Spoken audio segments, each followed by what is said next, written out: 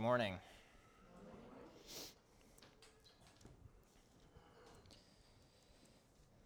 This morning I'm going to be preaching from Romans chapter 1, verses 16 and 17. So if you like to get ahead, you can go ahead and turn there. And as Paul says in Romans 1:15, right before our passage today, I am eager to proclaim the gospel to you and to the Lord's church. And it's a special privilege that I have this morning of doing that. And I'm thankful. But before we get into this passage, there's a term that I want us to understand.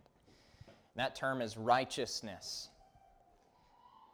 Because I think when we think of righteousness, or at least when I think of righteousness, and many that I know think of righteousness, we think of holiness. We think of goodness. If we say that's a righteous man, we mean to say that's a holy man. If we say that's a righteous judgment, say that's a holy judgment. But that's not where righteousness comes from. All those things are involved, but righteousness means something different. And there's an illustration from ancient culture where this word actually comes from, and it's when a woman would go to the market.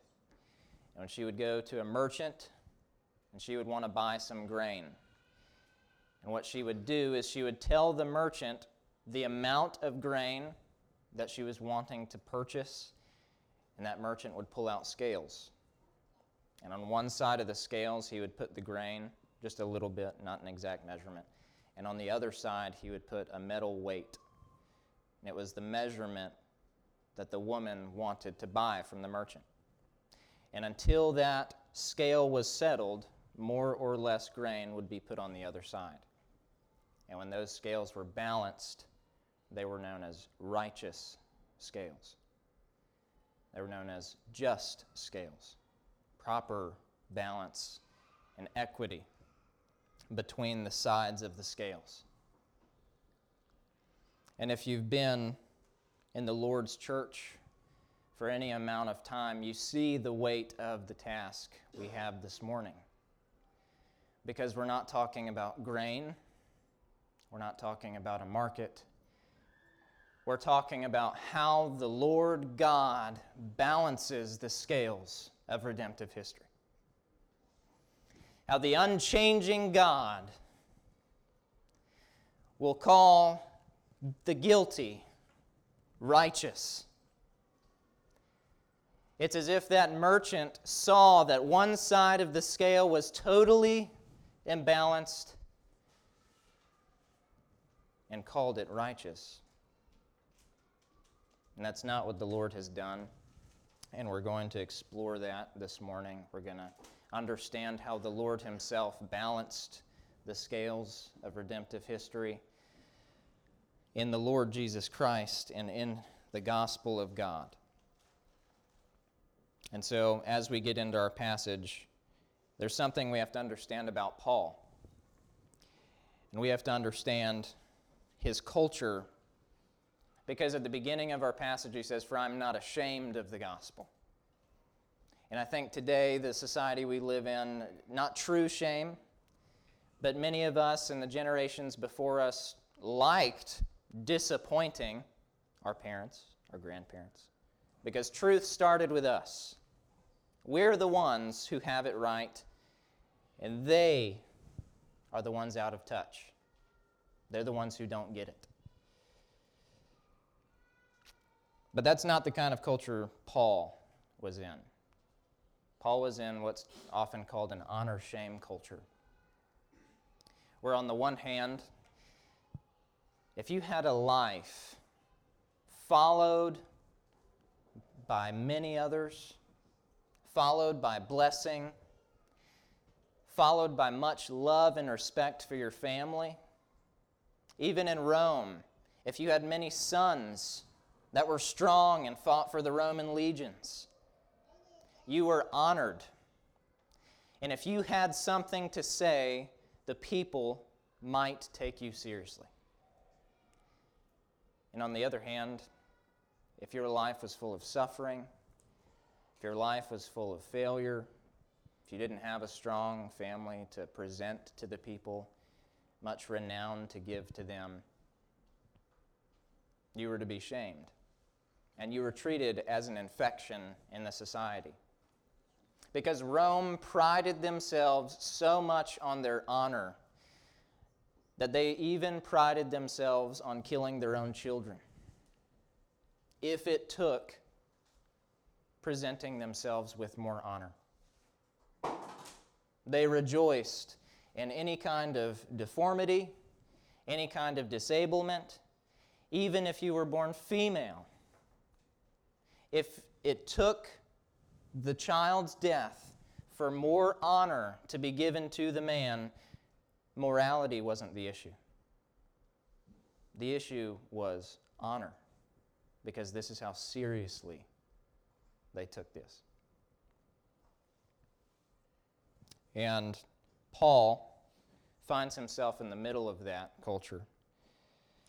And in 2 Corinthians 11, you can turn there if you'd like, he gives what might be the most detailed explanation of his ministry and his suffering in ministry. In 2 Corinthians 11, starting in verse 21, he's comparing himself to the supposed apostles that the Corinthian church have trusted because they had much honor to bring to the church. And so he doesn't see himself as needing to compare himself, needing to prove himself as better than these apostles, but he does so in order to prove a point. So in verse 21, to my shame, I must say that we have been weak by comparison, that is, to the false apostles. But in whatever respect anyone else is daring, I speak in foolishness, I'm just as daring myself. Are they Hebrews? So am I. Are they Israelites? So am I. Are they Abraham's seed? So am I. Are they ministers of Christ? I speak as if insane. In other words, of course they're not. I more so. In far more labors, in far more imprisonments, in beatings without number, in frequent danger of death. 5 times I received from the Jews 40 lashes less one. 3 times I was beaten with rods, once I was stoned, 3 times I was shipwrecked, a night and a day I have spent in the deep. I have been on frequent journeys, in dangers from rivers, from robbers, from my countrymen, from the Gentiles, in the city, in the desolate places, on the sea, among false brothers. I have been in labor and hardship, in many sleepless nights, in starvation and thirst, often hungry, in cold, and without enough clothing. Apart from such external things, there is the daily pressure on me of concern for all the churches. Who is weak without my being weak? Does that sound like a man with much honor to give to the culture? Does that sound like a man concerned with presenting himself to his culture? This theme, another scripture if you'd like to turn there, 2 Timothy 4, runs throughout Paul's ministry to the very end. And if you know Paul's life, shortly after he was saved and called as an apostle, he went to Jerusalem, where there were thousands of Christians, and there was a council held to see what the church ought to do with Paul and Barnabas. And eventually they send them out. They approve them for this ministry amongst the Gentiles. And so he has the backing of Peter, James, and John, the church in Jerusalem. And the churches, for example, in Thessalonica, they were in love with Paul. They loved him. They quickly received the gospel. But in his last letter, in 2 Timothy chapter 4, starting in verse 10, he gives an overview of his friendships since the Jerusalem Council. For Demas, having loved this present age, has deserted me and gone to Thessalonica. Crescens has gone to Galatia, Titus to Dalmatia. Only Luke is with me. Skipping down to verse 14. Alexander the coppersmith showed me much harm. The Lord will award him according to his deeds. Be on guard against him yourself, for he vigorously opposed our words. And verse 16, at my first defense no one supported me, but all deserted me. So within 35 years of ministry, Paul, an apostle of Jesus Christ, had been deserted by all but seemingly 3 that stood with him. To his own admission, in the inspired text of Scripture, it was Paul, and seemingly Paul alone. Because they had given themselves to the present age. They had become in love with honor. Maybe if I add to the gospel of Christ, they'll accept me. Maybe if I put a little caveat on the gospel of Christ, the culture will have something good to say about me. Maybe, since the Judaizers love the law of Moses, I could say salvation is by Christ alone. But you have to keep the law to keep your salvation. And many went the way of error, and many fell into false gospels, as many deserted Paul by the end of his life. I could ask the question, does that sound familiar to today? Where many want to add to the gospel. They don't call it that. They say the gospel's not good enough for racial reconciliation. The power of the Spirit's not good enough to help men be reconciled to one another. The Word isn't enough. We have to pursue the ways of the world. We have to do what the world's doing. Clearly there's power in that. And it's all error. And it's all an affront to the gospel of God. So much so, they call it the ministry of reconciliation. Brothers and sisters, the ministry of reconciliation is between man and God. It's between you and Almighty God.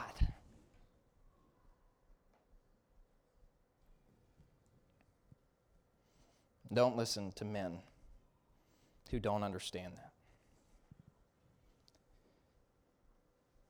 So that brings us to ask the question, why today? Just like Paul's day, why would we be ashamed of the gospel? Because maybe the gospel is concerned with us, right? The Lord loves us. While we were yet sinners, Christ died for the ungodly. God so loved the world. It seems as if at least part of the gospel is concerning us. And to a culture that is in love with itself, and a people who are so self-determined to make sure their voice, their vote, their rights, their families, their history, their likes and dislikes are made known to everybody around them, doesn't it seem like the gospel might be something good to them if it's about them? Why would we be ashamed of the gospel? And if that's a hard question to answer, we have to have a deeper understanding of the gospel. And we have to understand how the Lord has shared the gospel in the Word of God. And so that brings us to our text. There are 4 things I want us to see. There are many other things in these 2 verses, but the 4 things I want us to focus on are God, salvation, righteousness, and faith.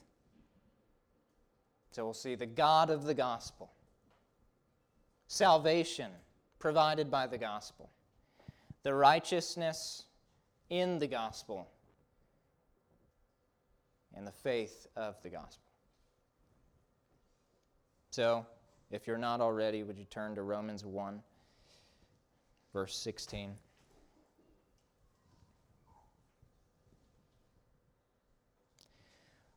For I am not ashamed of the gospel.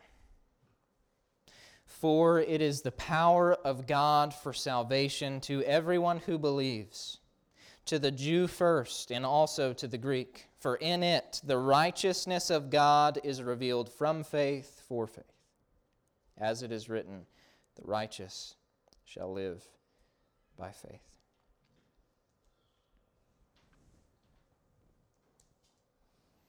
He says that he's not ashamed. And he says that it's the power of God, this gospel he's preaching. Who is God? Do you know who he is?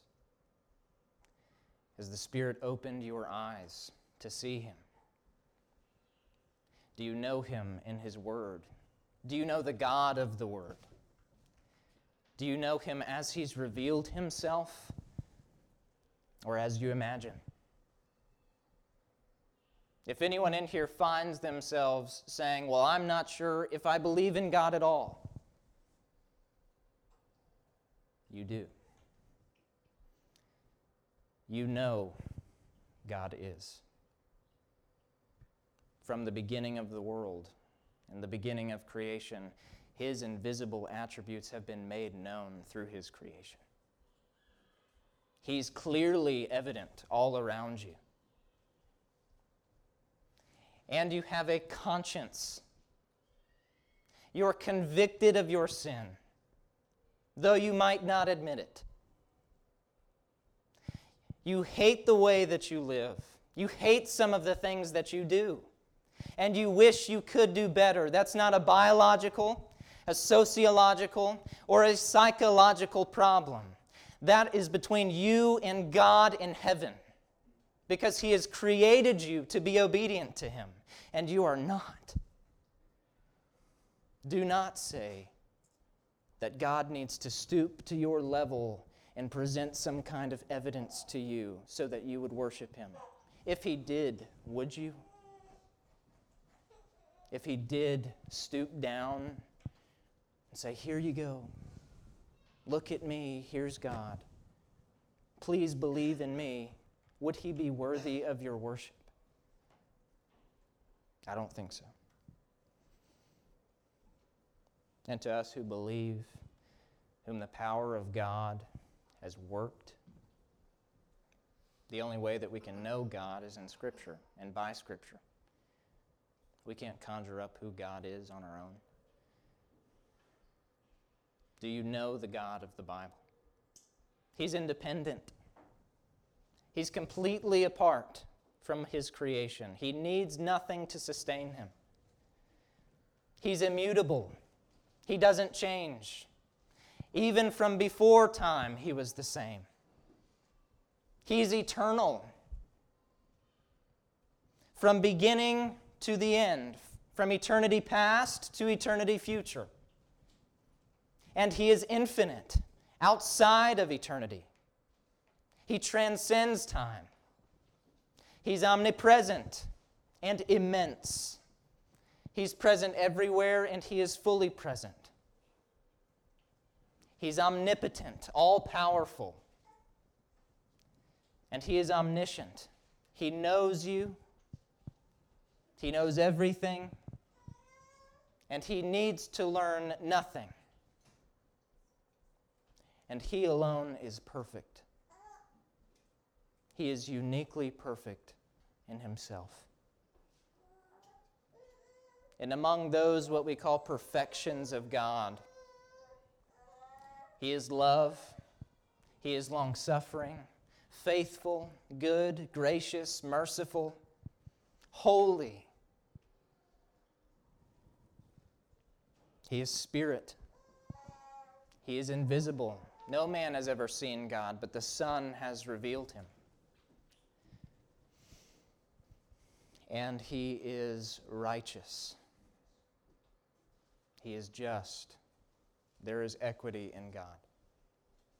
And the sum of all of this, the weight of all of these perfections or attributes, is the very glory of God. So, brother, friend, do you feel the weight of God this morning? Do you feel His ever-present eyes seeing you? Do you believe in the God of the Bible? If He isn't one of those perfections, He is not God, because that is who Scripture says God is. So is the God you believe anything less? Is anything lacking in God? Because that is who God is. And particularly today, Paul says, the gospel is the power of God, the power of the all-powerful. Can we conceive of any such power? The power that created the world by His Word, who sustains it all in His Son, who acts within it by His Spirit, who grew weary of dealing with sinners and flooded the earth, and was able just the same to preserve 8 men, who called a people out of one man and protected that nation. And He also judged that nation through the many nations around them as His sovereign providence guided them. And in the end, He will bring all creation, as we heard last week, to a roaring end by the same Word which He created, His Son, Jesus Christ, to usher in a new heavens and a new earth in which righteousness dwells, and punish the unrighteous in the lake of fire forever.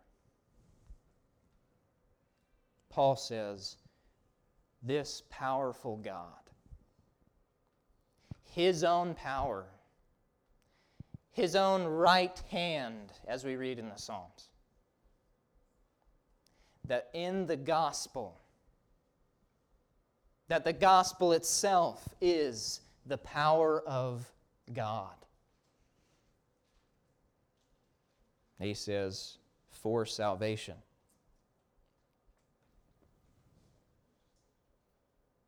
This power of God is directed in a particular fashion. It's directed toward the salvation of sinners. And you don't have to turn here, but we want to ask the question, why? Why is God concerned with using His power to save? Titus 1, verse 1 and 2.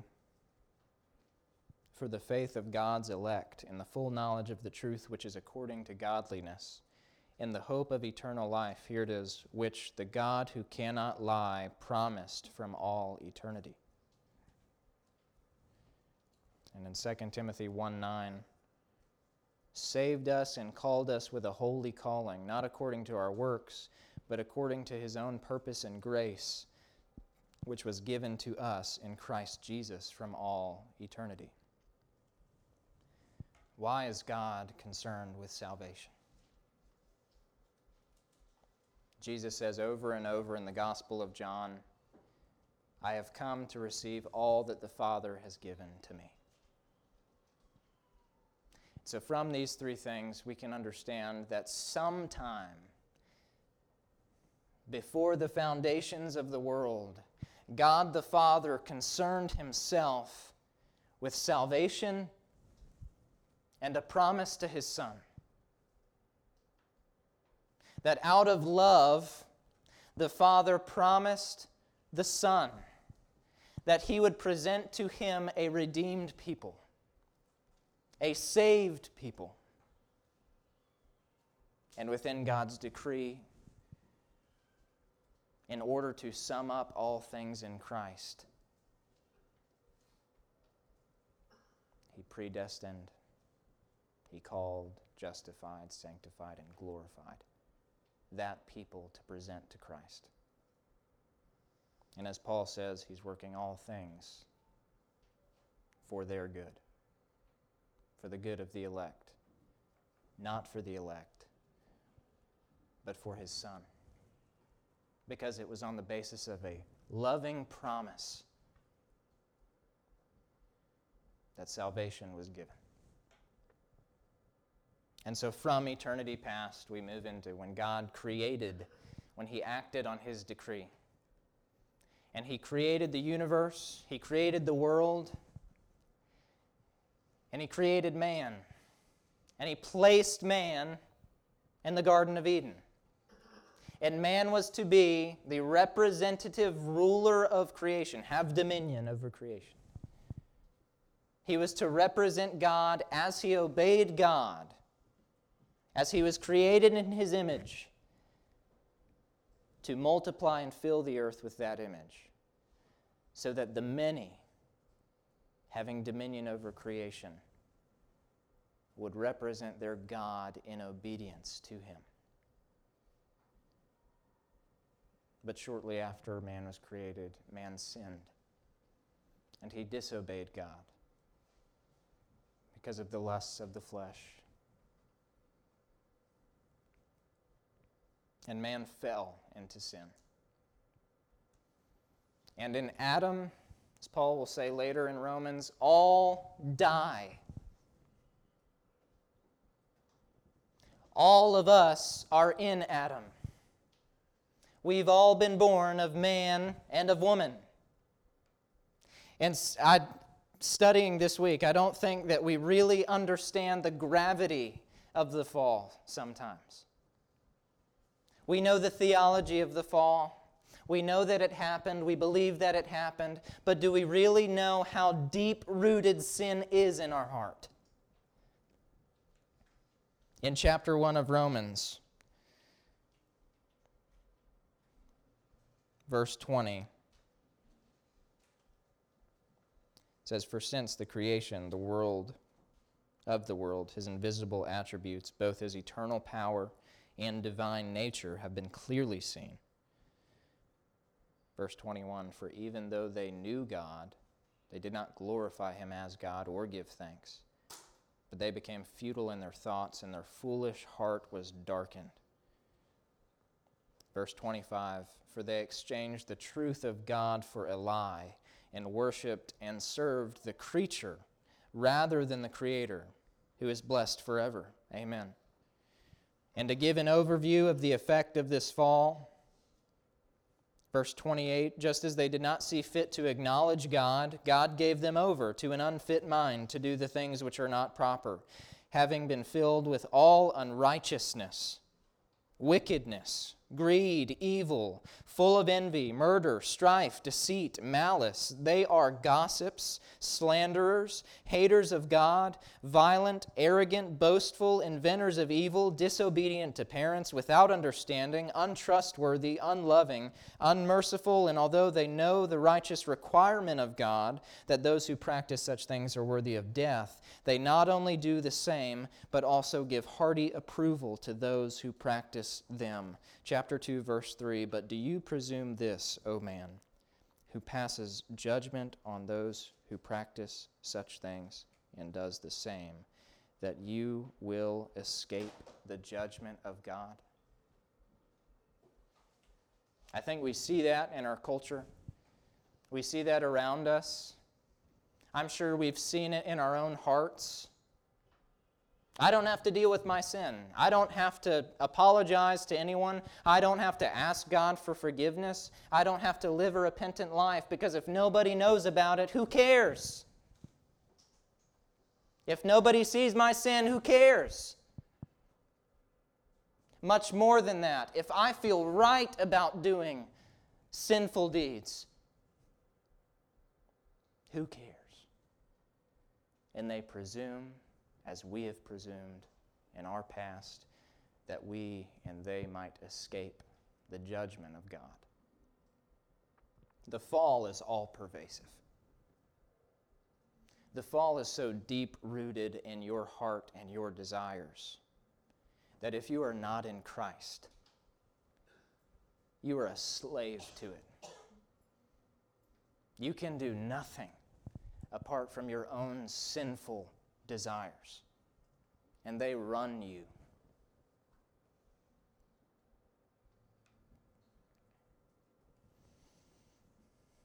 And at the beginning of chapter 2, Paul spoke of this righteous requirement of God. And I think it's obvious from reading about the state of man, reading about where we are in our sin,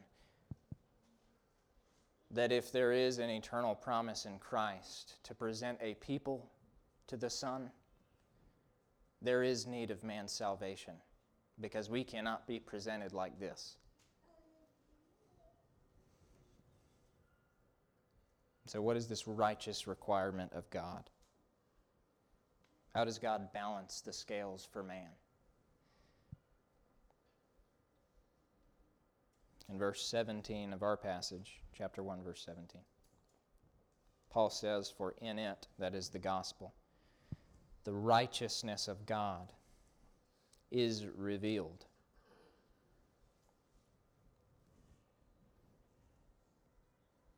This verse changed the course of church history. God used it to change the course of church history. But it was the verse that, if not converted, began the conversion of Martin Luther.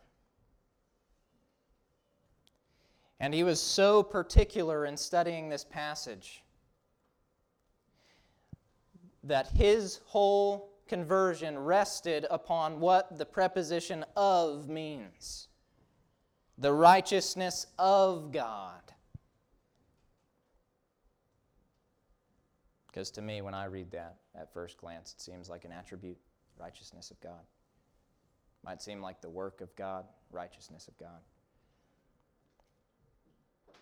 But if you would turn to Romans 3, there's a little more to the righteousness of God than just an attribute or a work. In 3:21,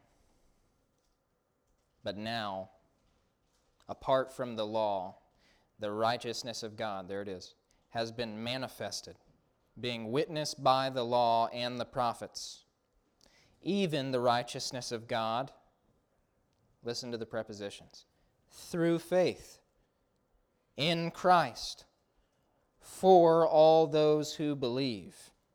For there is no distinction, for all have sinned and fall short of the glory of God."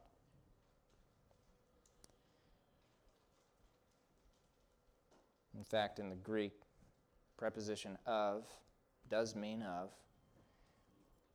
But the way that "of" is being used is not just to communicate an attribute or a work of God. The way the word "of" is being used is to communicate the righteousness from God. The righteousness of God given from God.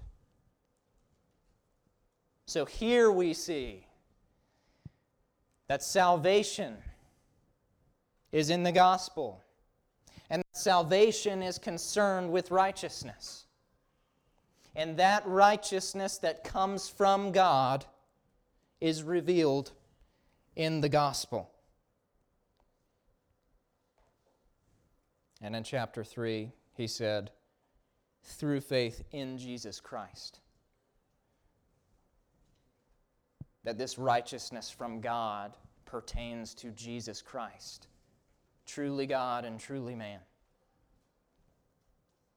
Because we have this problem from Adam. Yahweh made a promise to Eve that her seed would crush the head of the serpent. He didn't make the promise to Adam. Because as Paul gets into later in Romans, in Adam all die. In Adam, all are under a curse. In Adam, all have an inherent sin nature. But this Jesus was not born of Adam. He was born of woman. Conceived by the Holy Spirit. Born of the Virgin Mary. He was not born with a sinful heart as we are. Truly God and truly man. Finally, the seed that would crush this head of the serpent came to earth. Do you believe that? Do you believe that God took on flesh 2,000 years ago, actually a point in time, not just in a book, but that a man who walked the earth was also God walking the earth? And that in his life, what's known as his active obedience, he kept the law of God. He did what the law of God required. And in his passive obedience, theologians call it, he died on behalf of all those who couldn't. Because the law doesn't just require you live obediently. The law requires if you're disobedient, you must be punished. The importance of Christ's life, which I think is often overlooked, is that if he just died for your sin, you would be innocent, you would be forgiven, but that's not enough. The law must be kept. He died for your sin. Forgiveness was given because of the cross of Christ, but he lived a righteous life so that his righteousness, the very righteousness of God, the righteousness from God, would be credited to your account. That you're forgiven, that your sins are paid for, the punishment of the law, but that the righteous requirement of the law is fulfilled in you who believe in Christ because of his righteousness. That's why in Romans 8:4 he says, the righteous requirement of the law might be fulfilled in us who do not walk according to the flesh, but according to the Spirit. So this gospel is not just concerned with the life of Christ, the death of Christ, but it's also concerned with the resurrection of Christ. In Romans chapter 6, verse 8, Paul writes, if we died with Christ, we believe that we shall also live with him, knowing that Christ, having been raised from the dead, is never to die again. Death no longer is master over him. If you eat of the tree, you will surely die. In Christ, he has defeated death. And he's not only defeated it for him, but for all who would believe in him.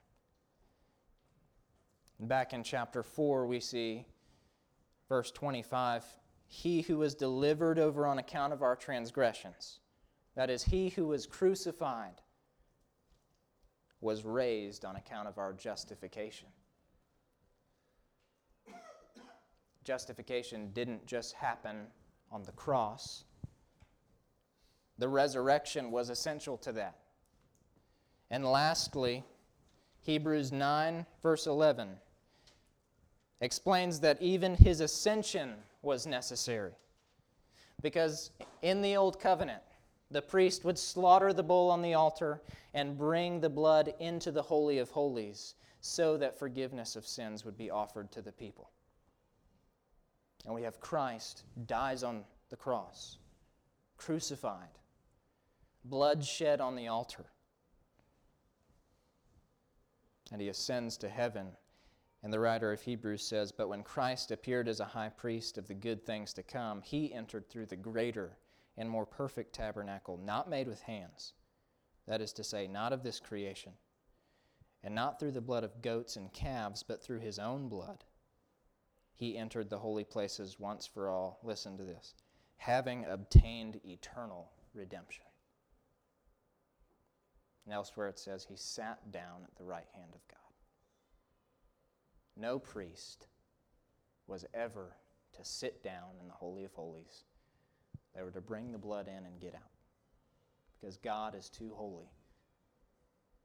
But Christ, not bringing the blood of goats, but bringing his own blood on account of his elect, brings it to the Father before the throne. The Father is pleased with his sacrifice. He sits down at the right hand of God, and the righteousness from God is able to be given to all those who would believe in Christ. This gospel is concerned with the person and work of Jesus Christ. It mustn't be added to. It can't be changed. People changing the gospel is why no one stood with Paul. This gospel exclusively is the power of God for salvation. It is not a power of God. It isn't an option. If anyone desire to be reconciled to their God, they must come through the blood of Jesus Christ.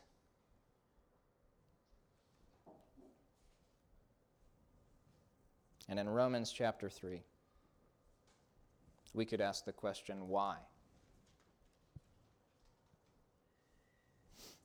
Why does God do this? He said, well, he eternally promised to the Son. But there's more.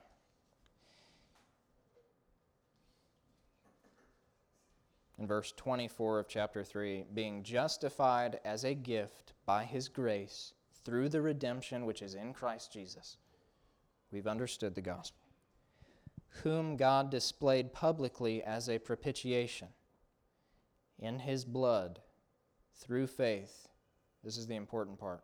For a demonstration of his righteousness. Because in the forbearance of God, he passed over the sins previously committed for the demonstration of his righteousness at the present time, so that he would be the just and the justifier of those who have faith in Jesus. Did you catch that? The reason for the gospel of God is bound up in his perfections. He desires to make himself known. Why would we be ashamed of the gospel today? Why, in a culture that loves itself and would love God to just love them back, would we be ashamed of the gospel? If we really understand the gospel, we understand that the gospel is not for us. It is offered to us. It is concerned with God's elect, eternally promised in the Son. We benefit from it. God loves his people, but the primary purpose of the gospel is to reveal the righteousness of God, to demonstrate his perfections. Earlier in chapter 1, he said, since the creation of the world, his invisible attributes, eternal power and divine nature have been clearly seen, making himself known. And even what some would call the heart of tension in the gospel. How can God be sovereign and damn sinners? Well, Paul in chapter 9 deals with that. And we won't get into the depths of that here. But in verse 22, Paul writes, therefore God says, what if God, wanting to demonstrate his wrath and to make his power known, endured with much patience vessels of wrath having been prepared for destruction? God again making his perfections known. And what's beautiful about that for the elect, if you're wondering, well, how am I supposed to rejoice if God is so self-concerned? How am I supposed to rejoice if God is just doing all this for Himself? You can rejoice because in God doing all things for Himself, He has appointed you to be one of His elect. He has appointed you to bring glory to Him in Him saving you. That is a marvelous thing, church. That God would choose you. That God would take your sin, deal with it in Christ, and be pleased to demonstrate His power and His righteousness through you. That is a marvelous opportunity. And so how? How do we obtain this righteousness from God?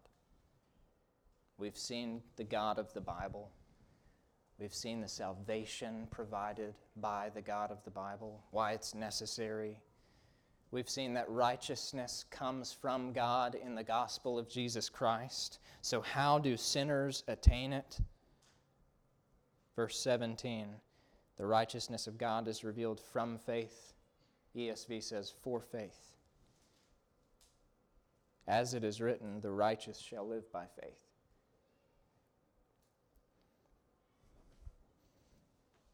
And that phrase, from faith, for faith, might be a little confusing. For example, verse 17, the first word, for, Greek preposition, it's not the same in between faith and faith. Preposition is actually to, from faith to faith, like from one to the other, from beginning to end, from here to there. In that quotation from Habakkuk, like we read this morning, what Paul quotes begins with a conjunction, but the righteous shall live by faith. That is to say, Paul is bringing the whole context of Habakkuk to the front to prove his point. So the righteousness of God is revealed, the gospel of God, and the righteousness from God revealed from faith to faith. And before we explain that, what is faith? What does Paul mean when he says faith? If you would turn to Hebrews chapter 11. We sang a song, By Faith, this morning. First 3 verses were in the introduction. And the writer of Hebrews is somewhat making the same argument as Paul, saying this has always been the way of the people of God. In verse 1, now faith is the assurance of things hoped for, the conviction of things not seen. That is to say, you understand the promises of God. You believe them. You see them, and you say they are true. You're convicted of the truth of them. But is that all? Is that what faith is? See, many evangelists go around and say, if you just believe this gospel, if you just say, yes, the gospel is true, yes, Jesus was a person, yes, he was born of a virgin, I believe all that. Does that mean you have faith? Hebrews 11 goes on, verse 13, after explaining certain men and women in Scripture. I'll skip the first phrase. It says, without receiving the promises, but having seen them and having welcomed them from a distance. Other translations in the past used to say embraced them. That these men and women embraced the promises. That is to say, they knew them, they believed they were true, and they loved them and adopted them as their own hope. They didn't just know them, but their heart was enthralled by them. They loved the promises of God, so much so that this third element of faith, having confessed that they were strangers and exiles on the earth, back to the beginning of the verse, all these died in faith. They knew the promises. Their mind was informed. They loved the promises. Their heart was informed. And they lived their lives to the end. based on the promises. That is to say, their will was motivated by God. And some might say, well, that's works righteousness. If faith is not just belief, and faith includes what you do, then you're saying we have to work for our salvation. That's not what I'm saying at all. Because think about this. If faith is the gift of God to man, if faith comes from God by grace, God is not going to short you the faith necessary to persevere to the end.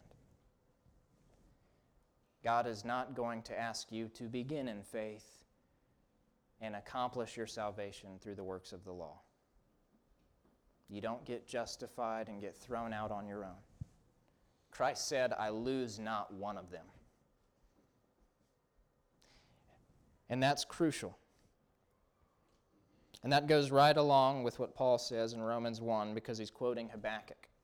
And you can go ahead and turn to Habakkuk 2. And in order to understand Habakkuk, it's kind of hard to find. You have to understand Genesis. You have to understand why Habakkuk is saying the things that he's saying. Some have called Habakkuk an 11th hour prophet, meaning that he saw the Babylonian Empire beginning to take over the world. He saw Egypt destroyed by Nebuchadnezzar.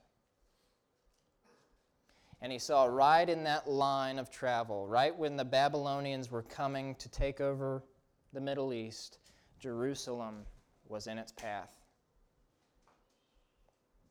And Habakkuk understood this is the judgment of God on our people. But what's interesting about Habakkuk is two things. One, he doesn't call the Babylonians the Babylonians. He calls them the Chaldeans. And in chapter 2, verse 4, he makes a judicial statement that the righteous will live by faith. And we see a judicial statement in the Chaldeans in Genesis when we look at the life of Abram. Because if you remember, Abram was called out of the land of the Chaldeans, and he believed God, and it was counted to him as righteousness. A judicial statement. And so what Habakkuk is doing at the supposed end of Israel, the end of the nation, they're about to be destroyed, he's speaking of it in terms of the beginning of Israel. Bringing Abram out from the Chaldeans. We began in the Chaldeans, we began by faith, and we see the Chaldeans coming, that we might be sent back into them. And God requires faith. And that's why in chapter 2, after Habakkuk asks, why are you sending a wicked nation to punish a people more righteous than they? God says, as for the proud one, his soul is not right within him. If you think your righteousness gives me any pleasure on its own, your soul is not right. If you think because of an ethnicity, because of some kind of story, some kind of works that you've accomplished, anything of the flesh, even in the very promises of God to the nation, if you think that bringing you into the land grants you righteousness from me, your soul is puffed up. Because the righteous will live by his faith. Just like in Abram. From beginning to end. From Abraham, the beginning of the nation, to the end of the nation, the requirement is the same, that you have faith in Yahweh, that you believe in me, and I will account it to you as righteousness. And that's why it's so crucial for Paul in Romans 1 to bring this text up, because he says the righteousness of God is revealed from faith to faith. You see the righteousness of God as he grants you faith, and you continue by faith in the righteousness of God. From beginning to end, the requirement is the same. You believe on Him, and it's accounted to you as righteousness. In Romans 8, we know this text very well. It says, those whom He foreknew, He predestined to become conformed to the image of His Son, so that He would be the firstborn among many brothers. And remember, from faith to faith, from beginning to end, you will continue if your faith is true. Those whom He predestined, He also called. Those whom He called, He also justified. And those whom He justified, He also glorified. In the mind of Paul, real faith works itself out to the end. You believe in God, and you're accounted righteous. You are justified when you believe in Him. And from that justification, done deal, nothing can be added. You move through sanctification as evidence that that justification was true. And it's not your doing. He says you walk according to the Spirit. And so in this grand plan of God to save His elect, you have God making Himself known and doing it in such a way that through you, through conforming you to the image of Christ, you will go from faith to faith, from glory to glory. He will not lose you. He will not abandon you. No work of yours will ever be required to please Him. But you will continue because the Spirit of God is in you. So I have to ask this morning, has this power of God in the gospel worked itself out in you? Do you have this kind of faith?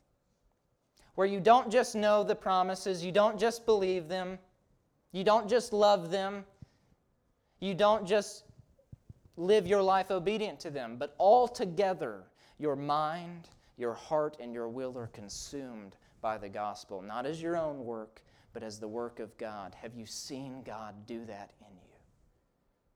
Because if you have, praise God. Praise God for accomplishing such a work. And that's something to rejoice in every day. You go to sleep. You have no control. You go to sleep. And you wake up still a believer. We wake up a lot of times in our life, Lord willing. And every time ought to be a reminder that through the night, God has kept you so that in the morning you would rejoice. That you live another day in His love and care for you. This is a full salvation. This isn't just spiritual. He has saved your soul from death. He has promised to preserve you to the end, that you would persevere, that if He comes, He will preserve your body, that no wrath of God will be inflicted on you in the divine judgment because of the righteousness of Christ. And that when you're presented to Him, you will be glorified, not based on your own merit, but because of the righteousness from God in Jesus Christ. Is this something God has done in you recently? Something you feel God is doing in you now? Something you might want to think about when you go home? Say, I'll pray about it. Go home. Pray about this God that I don't know, but I'm going to talk to Him. I'm going to pray. I'm going to think. I'm going to ask around. 2 Corinthians 6, 1 and 2, Paul makes the point, now is the acceptable time. Now is the day of salvation. If you see this God, you see this salvation, you see this righteousness, you place your faith in Jesus Christ, come today. Don't wait. You're not promised an opportunity to go home and think about it. You're not promised 2 seconds from now. And I don't stand up here, put on a show just for me. I'm not up here screaming about the gospel, waving my hands in the air, just to think, wow, he's a good preacher. I'm up here on your behalf, so that by God's grace, through me, you would hear the gospel, that you would respond either from faith to faith,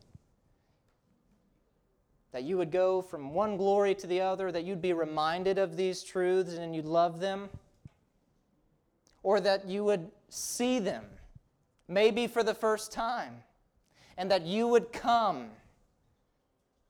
Do not wait. And if you reject these, you are more accountable now to God. You have more knowledge now of the righteousness of God and the perfect gospel of God, the righteousness from Jesus Christ. Maybe you already knew these things. But if you have, more will be required of you when you stand before Him in judgment, and you will have nothing to offer. You are responsible for what you know. So, friend, I beg you, come to Christ. And for those of us who believe,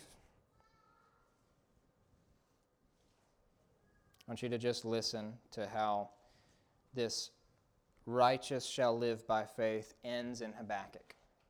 Remember, he sees the Babylonians coming. He sees the destruction of his people.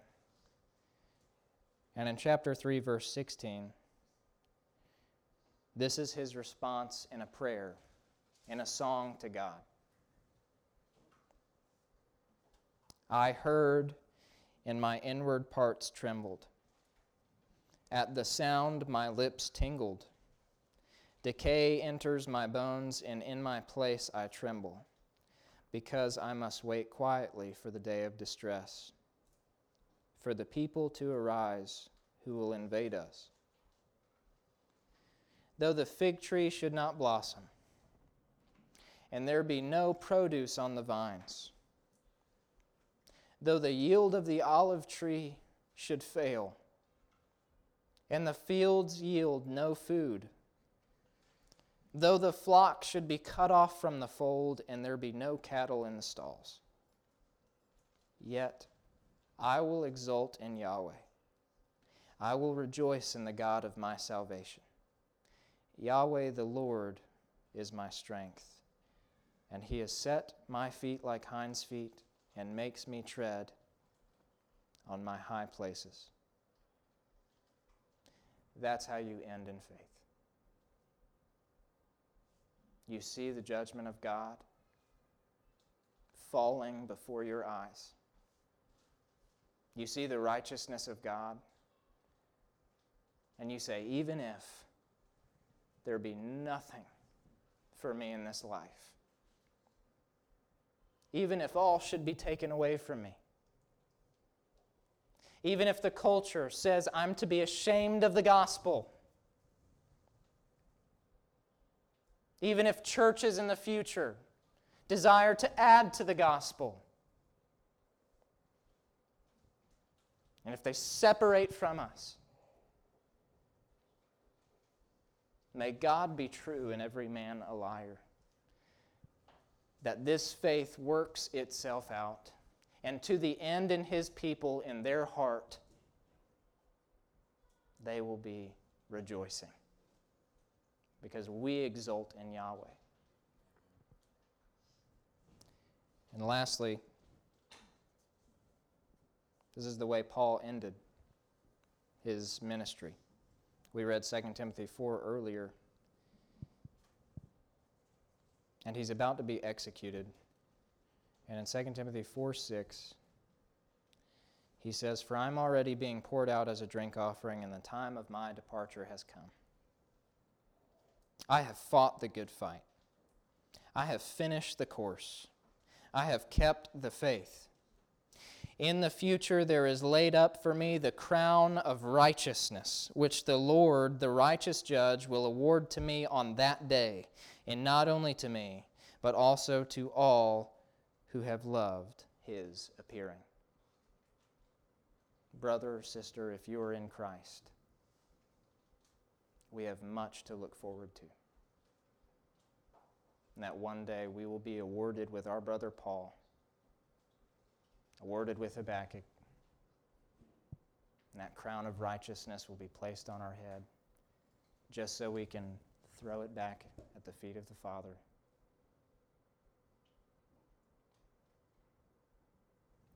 So believe in God. See His salvation. See the righteousness from God. Have faith in His Son. And continue to the end. This is the gospel of God.